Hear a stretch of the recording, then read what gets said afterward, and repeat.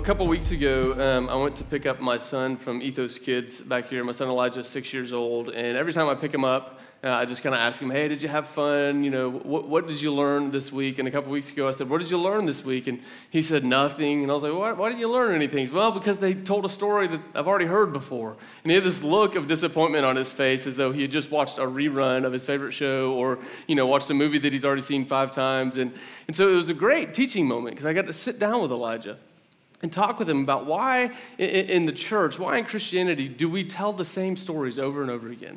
I mean, if you've noticed that, if you've been in church any amount of time, you'll start to notice that our source for material is only so big, and that pretty soon we start repeating the same stories that we've told over and over again, but these stories are important. And we tell these stories for a reason. And I remember telling Elijah, because Elijah loves to hear stories about my childhood. He loves when I tell him stories about when I was a kid. And I can tell him the same story about when I was a kid over and over again, and he loves it. In fact, there are some stories that I tell him that are tied to specific places here in Nashville because my grandparents lived here my whole life. And sometimes we'll be driving around town and we'll pass an intersection, and Elijah will go, Dad, look, that's that place or that story that you told me about you remember. And he loves remembering these stories. Elijah loves hearing stories when I was a kid because he knows that those stories have shaped me. And they say something about where I come from. And because they shape me and talk about where I came from, they shape him. And they say something about where he came from. You see, these stories in the Bible that we read, we tell the same stories over and over again because these stories shape us. And they say something about where we come from and who we are and where we're going.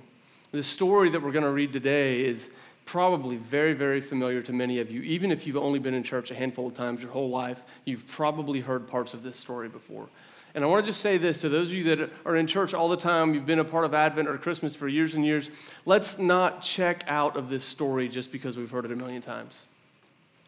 When we go to read it, let's not turn off our brains. Let's engage. Let's let our hearts engage in the story. Let's enter into the story because I believe this story speaks to those who are followers of Jesus, to Christians, but it also speaks to non-Christians. And I believe that this story speaks to the longing of every single human heart.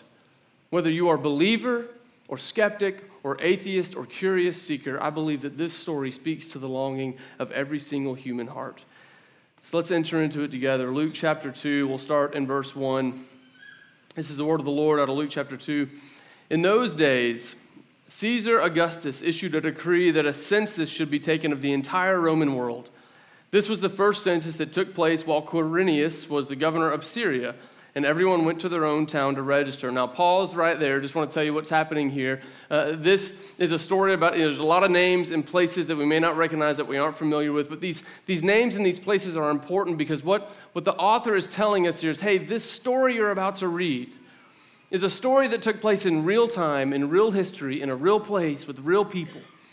Oftentimes, the story that we're about to read, we've read it so many times that if we're not careful, we kind of relegate it to the world of fantasy. And we read it the same way we would read Lord of the Rings or the Chronicles of Narnia or watch Star Wars. But what the author here is trying to show us is, hey, this story did not unfold in Middle-earth or in Narnia or in a galaxy far, far away. No, this story unfolded right here on Earth in a real historic place with real historic people at a real historic moment. So pay attention. That's what the author's doing there. Look in verse 4. So Joseph went up from the town of Nazareth into Galilee to Judea, to Bethlehem, the town of David. Because he belonged to the house of David, he went there to register with Mary, who was pledged to be married to him and was expecting a child. We'll pause there again for a moment. Mary and Joseph. So if you read the whole book of Luke, in the first chapter, you're introduced to Mary and Joseph, and here's what's happening. They're engaged to be married, and Mary is pregnant, but she's not pregnant with Joseph's baby. And so it's kind of this scandalous moment where this engaged couple or this woman that is pregnant with a baby that doesn't belong to her fiance. But when you read Luke 1, you find out that the reason she's pregnant is because the Holy Spirit of God has come upon her and has conceived a child. And so she is carrying a child conceived by God. In fact, Mary has never slept with a man, never been with a man. She's a virgin, and she's carrying this baby. And so you find this couple that from the outside, everyone around them would say it's this scandalous moment, an engaged couple. She's carrying somebody else's baby, and they have to pack up and they have to travel. It's about a 70-mile trip from Nazareth to Bethlehem. So this pregnant woman and her fiance packing up, traveling down 70 miles, probably on a donkey, to go to Bethlehem for this census. And look in verse 6. And while they were there, while they were in Bethlehem, the time came for the baby to be born, and she gave birth to her firstborn, a son. She wrapped him in cloths and placed him in a manger because there was no guest room available for them. And we're going to pause right there for a minute. You know, if the story were to stop right here, it actually has kind of a depressing tone to it, honestly. I mean, here you've got this couple that from the outside looks like this kind of scandal and shameful situation. They've traveled all the way to Bethlehem. And, you know, the traditional story that we've all heard has them kind of rolling into town on a donkey and immediately Mary goes into labor. But the way that the story reads, it says, while they were there, it came time for this baby to be born. We don't know how long they had been there, but it comes time for this baby to be born. And traditionally we think there's this mean old innkeeper. There's no room at the inn, and so they kick Joseph and Mary out to go sleep in the stable. But in reality, it says there's no guest room available. What this implies is that chances are Joseph and Mary were actually, so they're staying with family or close friends, and it says there's no room in the guest room. So here's what happens. There's lots of people that have come, and they're all staying in this one household. And I don't know if you've ever been present at a birth of a child before, but if you're in a room crammed with people, it's not going to be the most pleasant experience for anyone, for the mom, for the baby, for those that are like standing and trying to get out of the way. It's like nobody wants to be in a room shoulder to shoulder with a woman that's giving birth. And so it's not a mean innkeeper that is kicking Joseph and Mary out. No, it's probably a relative or a close friend of Joseph that says, hey, bro, this can't go down in here. Like, there's no room in here for this to happen. And so Joseph and Mary leave, and they go to the stable. The stable was probably adjoined to the house. It wasn't uncommon then for the first floor of the house to actually be the stable where their donkey or any other livestock would have stayed, and then the rest of the house to be on a higher level. So Joseph and Mary, they go outside, and this baby is born. And at the moment of this birth, it's not real exciting. There's no fanfare. There's no reception. The baby is born, and he's laid in a manger. And we've kind of romanticized this word manger. It's just a feeding trough. I don't know if you've ever seen a feeding trough, but they're not real clean. So this baby is born, wrapped in the traditional cloths, and laid in this manger. And the only ones there to celebrate it are the mother and this man who would play the role of supportive dad to a child that he knew was not his own. And it was probably a house full of relatives that were looking out there going, I can't believe Joseph brought her here, that woman who's having someone else's baby. And this is the scene we're left with at the end of verse 7. But what I love is that the writer doesn't linger too long on that scene right there in verse 7. It's almost as if he moves on quickly because he doesn't want people to revel in what feels like a sad moment. Instead, he's showing us that there's something amazing going on because of this birth that seems to be so sad and depressing. Look in verse 8. And there were shepherds living out in the fields nearby, keeping watch over their flocks at night. And an angel of the Lord appeared to them, and the glory of the Lord shone all around them, and they were terrified. But the angel said to them, don't be afraid. I bring you good news that will cause great joy for all the people. Today in the town of David, a Savior has been born to you. He is the Messiah, the Lord. And this will be a sign to you. You will find a baby wrapped in cloths and lying in a manger. And suddenly a great company of the heavenly host appeared with the angel, praising God and saying, glory to God in the highest heaven, and on earth, peace to those on whom his favor rests.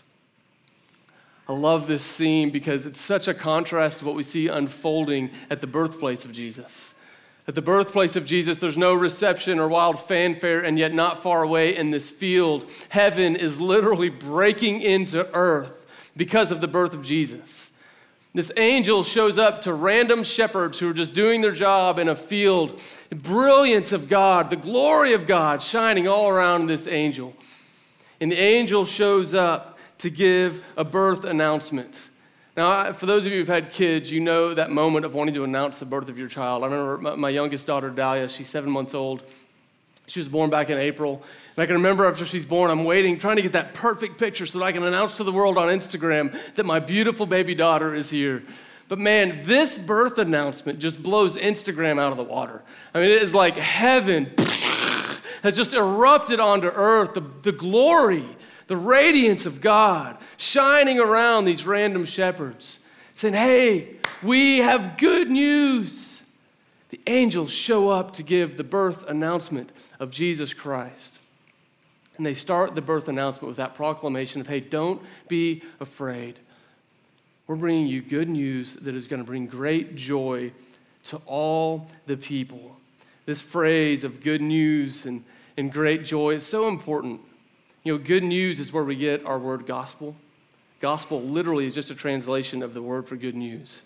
And so here at the birth of Jesus, we find the first proclamation of the gospel of Jesus, the good news of Jesus. And what I love about what the angel says is the angel says, hey, this good news is going to bring joy to all people. And the reason I think this is important and significant is that isn't it true that sometimes news that is good for some people is actually bad news for somebody else?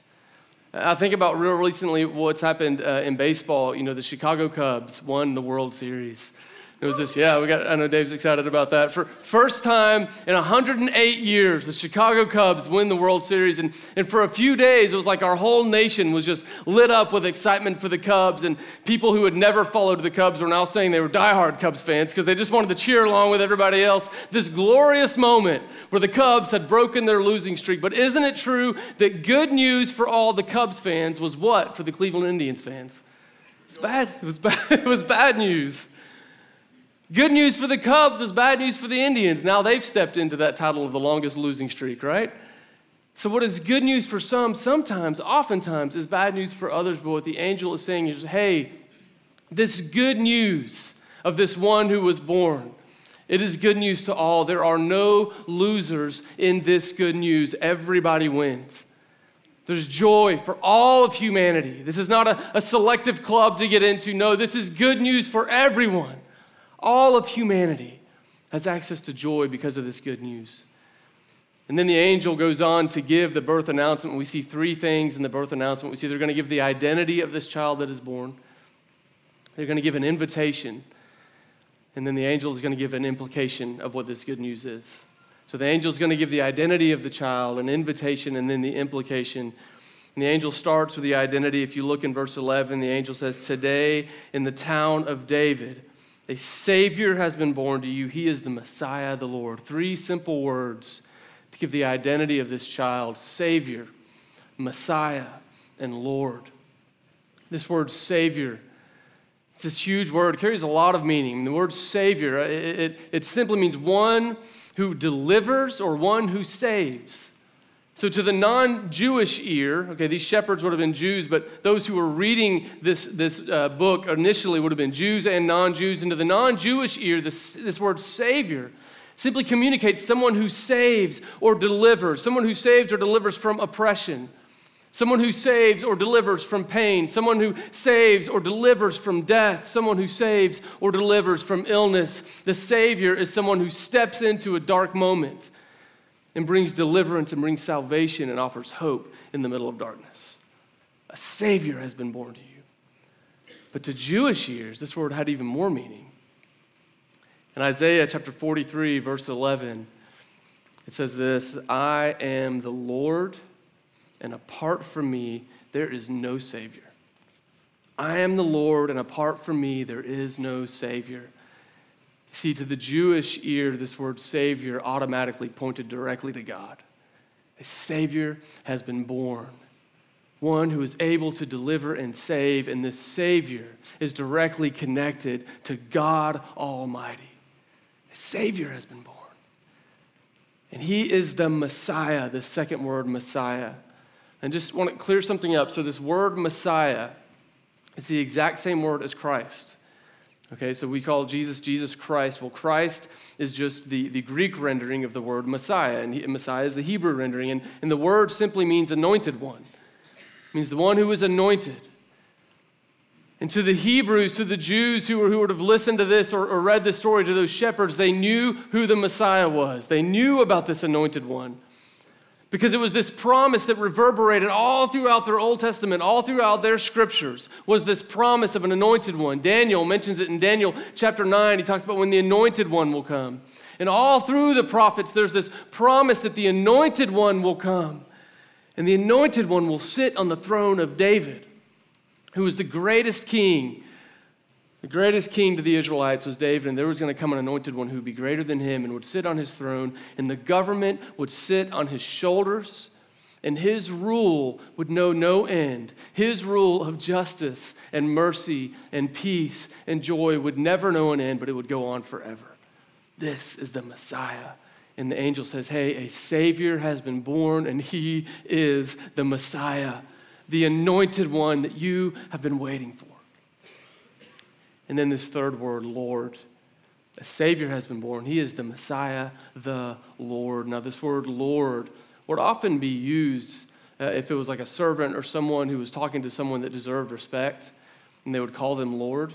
But the way that it is used here is a little different than that because it is described as a title connected with Messiah. And whenever the word Lord was described as a title in this way, it denoted one thing, and it denoted the divine. In other words, the basic message that this angel was trying to say is, hey, listen, the divine has entered into humanity. God Almighty, Lord of lords, King of kings, creator of the universe, the hope for humanity, has been born as a child. He's the anointed one you've been waiting for, and he is the Savior that all of humanity needs. In Christian circles, we call this the incarnation. Incarnation simply means to put flesh on. And this is such a huge part of the good news of Jesus. You see, because of Jesus, we know a God who doesn't just sit at a distance and watch us laughing. No, but we know a God who loves us and was willing to put on flesh, to be incarnated so that we can know him and so that he can fully relate to us. This is the good news that this angel was announcing at the birth of Jesus. Hey, a Savior has been born. He's the anointed one. He's the Lord. God has come. This is the identity in the birth announcement. The next part of this birth announcement was an invitation. This is what we see in verse 12. The angel says, this will be a sign to you. You will find a baby wrapped in cloths and lying in a manger. In other words, these angels are saying, hey, don't just take our word for it. Don't just take our word for it. I know you're seeing heaven explode all around you, and that's pretty amazing, but don't even stop there. I want you to go and see, and this will be a sign for you that what we're saying to you is the truth. This is what you're going to find, and they paint a picture of this scene where Jesus was born and tell the shepherds to go see it. It's this invitation. This is what happens when the gospel of Jesus is proclaimed. We proclaim the identity of Jesus as Lord, but then there's this invitation to come and see. This is why the incarnation of Jesus is so important, because we proclaim the good news and we say you can actually see it, and this is why it is so important that we as followers of Jesus, that we become literally the body of Jesus, that we incarnate the gospel to those around us. Because it empowers us to be able to not just talk about the identity of Jesus, but to be able to invite people to see it. Hey, this is who Jesus is. Will you step in and see it? Come and see it. Come and see it. So the angels give the identity, they give the invitation, and then they get to the implication of this good news. Why is it such good news, and what does it mean? Look in verse 13. Suddenly a great company of the heavenly host appeared with the angel, praising God and saying, glory to God in the highest heaven, and on earth peace to those on whom his favor rests. Here's what the good news means. It means glory to God and peace for humanity. Glory to God and peace for humanity. God glorified and humanity finding peace. I love the way one Christian preacher put it. He said it this way: there is hardly a better way to sum up what God was doing when he created the world or when he came to reclaim the world in Jesus Christ. He was about his glory and our peace, his greatness and our joy, his beauty and our pleasure. The point of creation and redemption is that God is glorious. And he means to be known and praised for his glory by a peace-filled humanity.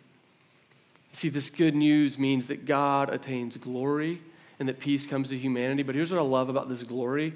Look at the way that God goes about attaining glory for himself. He comes and he puts on the flesh of a newborn infant, and he is born into total obscurity and placed in a dirty, filthy feeding trough. You see, our God, although he has all power, although he could do whatever he wanted to gain glory for himself, he chooses to humble himself. And the way that he gains glory is by humbling himself and being born as a helpless infant so that he can relate to us, his children. This is a truly glorious and good God. And I love that the other part of this good news is not just God glorified, but peace to humanity. And I love the way the angel says this. He says, listen, it is on earth, peace to those on whom his favor rests. Now, this is really important for us to notice here. I want you to notice that this proclamation of the gospel, this proclamation of the good news does not promise the end of war or violence and strife on earth in this lifetime, in this age. The gospel of Jesus does not say that at the birth of Jesus, all wars cease, all violence stops, and all strife ends on earth in this age. It's important to know because this time of year, you're going to look around and you're going to see lots of people with signs saying peace on earth. And yes, we long for peace on earth, but we've got to understand that the birth of Jesus did not usher in the peace of Jesus worldwide. Instead, it says, on earth, peace to those on whom his favor rests. What the gospel of Jesus offers is this. The good news of Jesus states that those who belong to God will experience a peace that is not dependent upon your outward circumstances.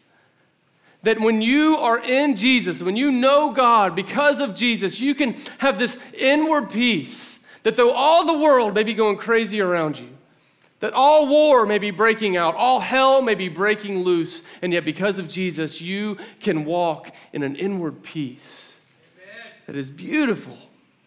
This is the promise of the good news of Jesus. This is the peace of Jesus. This is what we see in Jesus when he's lying on the stern of a boat. In Mark chapter 4, he's laying in a boat and there's a storm around him with hurricane force winds going crazy, and everyone about him is losing their minds. And there's Jesus, just full of peace. This is the peace that we see in Jesus when he's hanging on a cross, being brutally murdered. And yet he has this ability, this wherewithal to have peace about him, where he looks down from the cross and he actually starts to pray for the people that are murdering him. Instead of being filled with hate and bitterness and rage, he looks down and he says, God, forgive them. They don't know what they're doing. It's in Luke chapter 23. This is the peace that we see Jesus giving when he says, hey, my peace I give to you. My peace I give to you. This is the peace of Jesus that we see at work in his followers in the book of Acts when they are persecuted and beat and flogged, and yet they walk away rejoicing. And they continue to walk in complete kindness to one another because they're filled with the peace of Jesus. This is the peace that the Apostle Paul would describe as the peace of God that goes beyond our understanding, because it is a peace that does not make sense to the rest of the world. It is a peace that is at work deep in our hearts so that everything in your life can be falling apart and yet you can be walking in utter peace because of Jesus. This is the peace that is available because of Jesus Christ. This is the peace that is available to you when you come to Jesus. I kept thinking about peace this week and this kind of peace that we're describing. And the reality is, for all of us, for most of us, I think this peace feels rather elusive. It feels like it's really hard, and the harder we try to get peace for ourselves, the more elusive it seems. And we try any number of things to chase after peace in our lives. For some of us, we think that peace is going to be found in relationships. We think, man, if I can just find that one man or that one woman to love me the way that I need to be loved, then my heart could be at peace. Or we think if I could just find that one friend group or that one community where I can belong, then my heart could be at peace. For some of us, we think it's in material things. We think, man, if I only had fill in the blank, Or if I only had enough money to buy these things that I want, then my heart could find peace. And this is a lie that begins to come after us even when we're at a young age. I was talking with my son, Elijah, same son, talking to him the other day, and he's always asking for things. I mean, our kids are always, look at this, I want this, I want this. And Amy and I, my wife and I, are constantly having to say no to a lot of the things that they want because honestly, they just don't need them. But sometimes when they ask for things, we have to say, well, Elijah, the reason we can't get that is because we can't afford it. And the other day, Elijah looked at me and said, Dad, I can't wait till I grow up because I'm going to be so rich so that I can buy whatever I want. I'm like, oh man, that is not the message I wanted you to hear in this. Already, this lie is at work in his heart. That if he could just get, buy, have, then his heart could be at peace.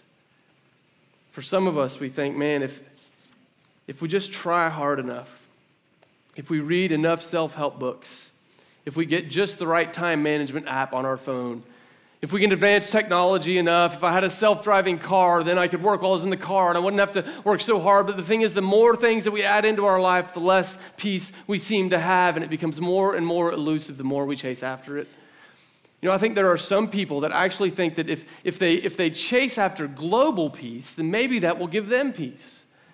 They think, hey, if I just do enough humanitarian acts in the world, if I join the Peace Corps, if I go on enough mission trips, if I do enough work in the inner city, or if I politically lobby and try to get this peace treaty signed, then we can see peace on earth and I will have peace in my own heart. But here's the irony in that, is that global peace comes when Jesus Christ is on the throne of every human heart. This is how we find peace. Jesus says, listen, I want to tell you how my kingdom works. My kingdom is like yeast. It's this tiny little bit works through the whole lump of dough. And is the same way with the peace of the kingdom of God. He says, listen, it starts with you and your heart. You want to see peace on earth? Come to Jesus. Global peace starts with peace in your heart and my heart. And peace in our hearts comes when Jesus Christ is on the throne. He says, peace on earth to those on whom his favor rests. And many go, oh man, I know there's no way I have favor with God. How could I ever have peace? There's no way that God has favor for me. But this is the beauty. This favor from God is not what you earn. This is the very thing that Jesus longs to give you.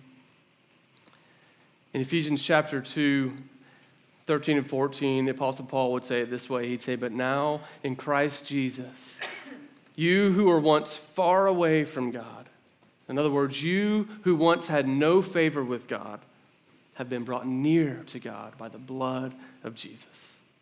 For he himself is our peace. Are you looking for peace? Does your heart long for peace? Come to Jesus.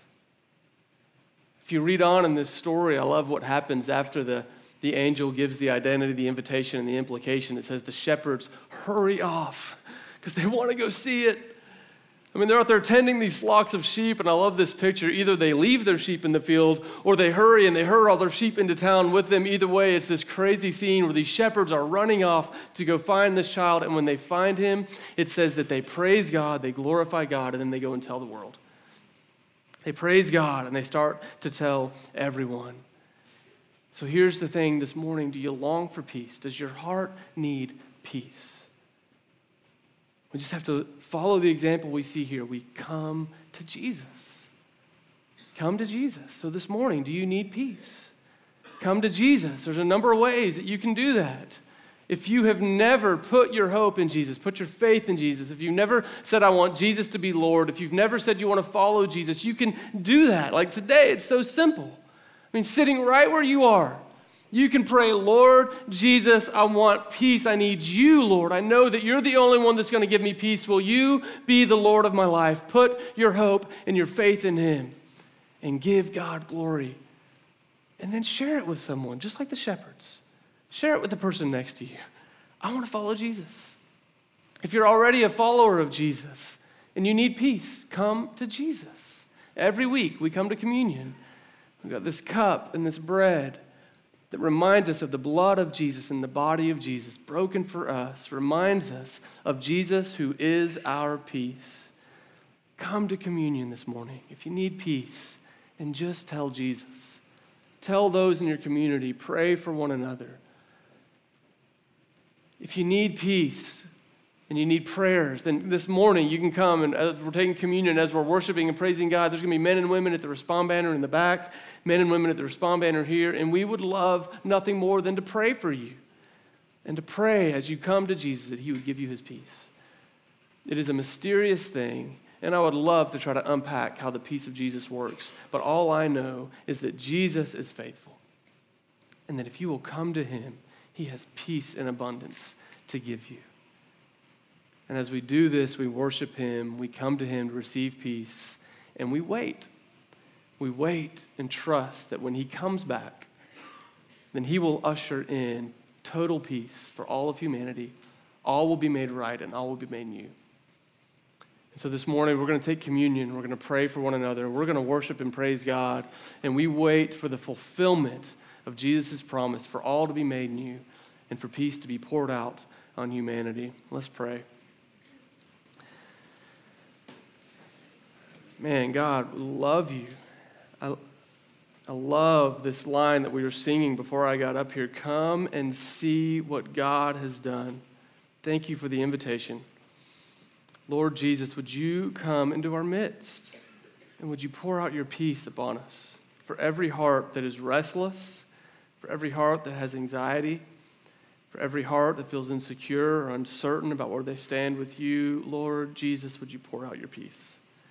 As we come to communion, as we worship you, as we pray for one another, would you let your Holy Spirit be present in this room? And Lord Jesus, would you give us your peace and help us to trust and to believe and to have faith as we wait. We love you, Lord.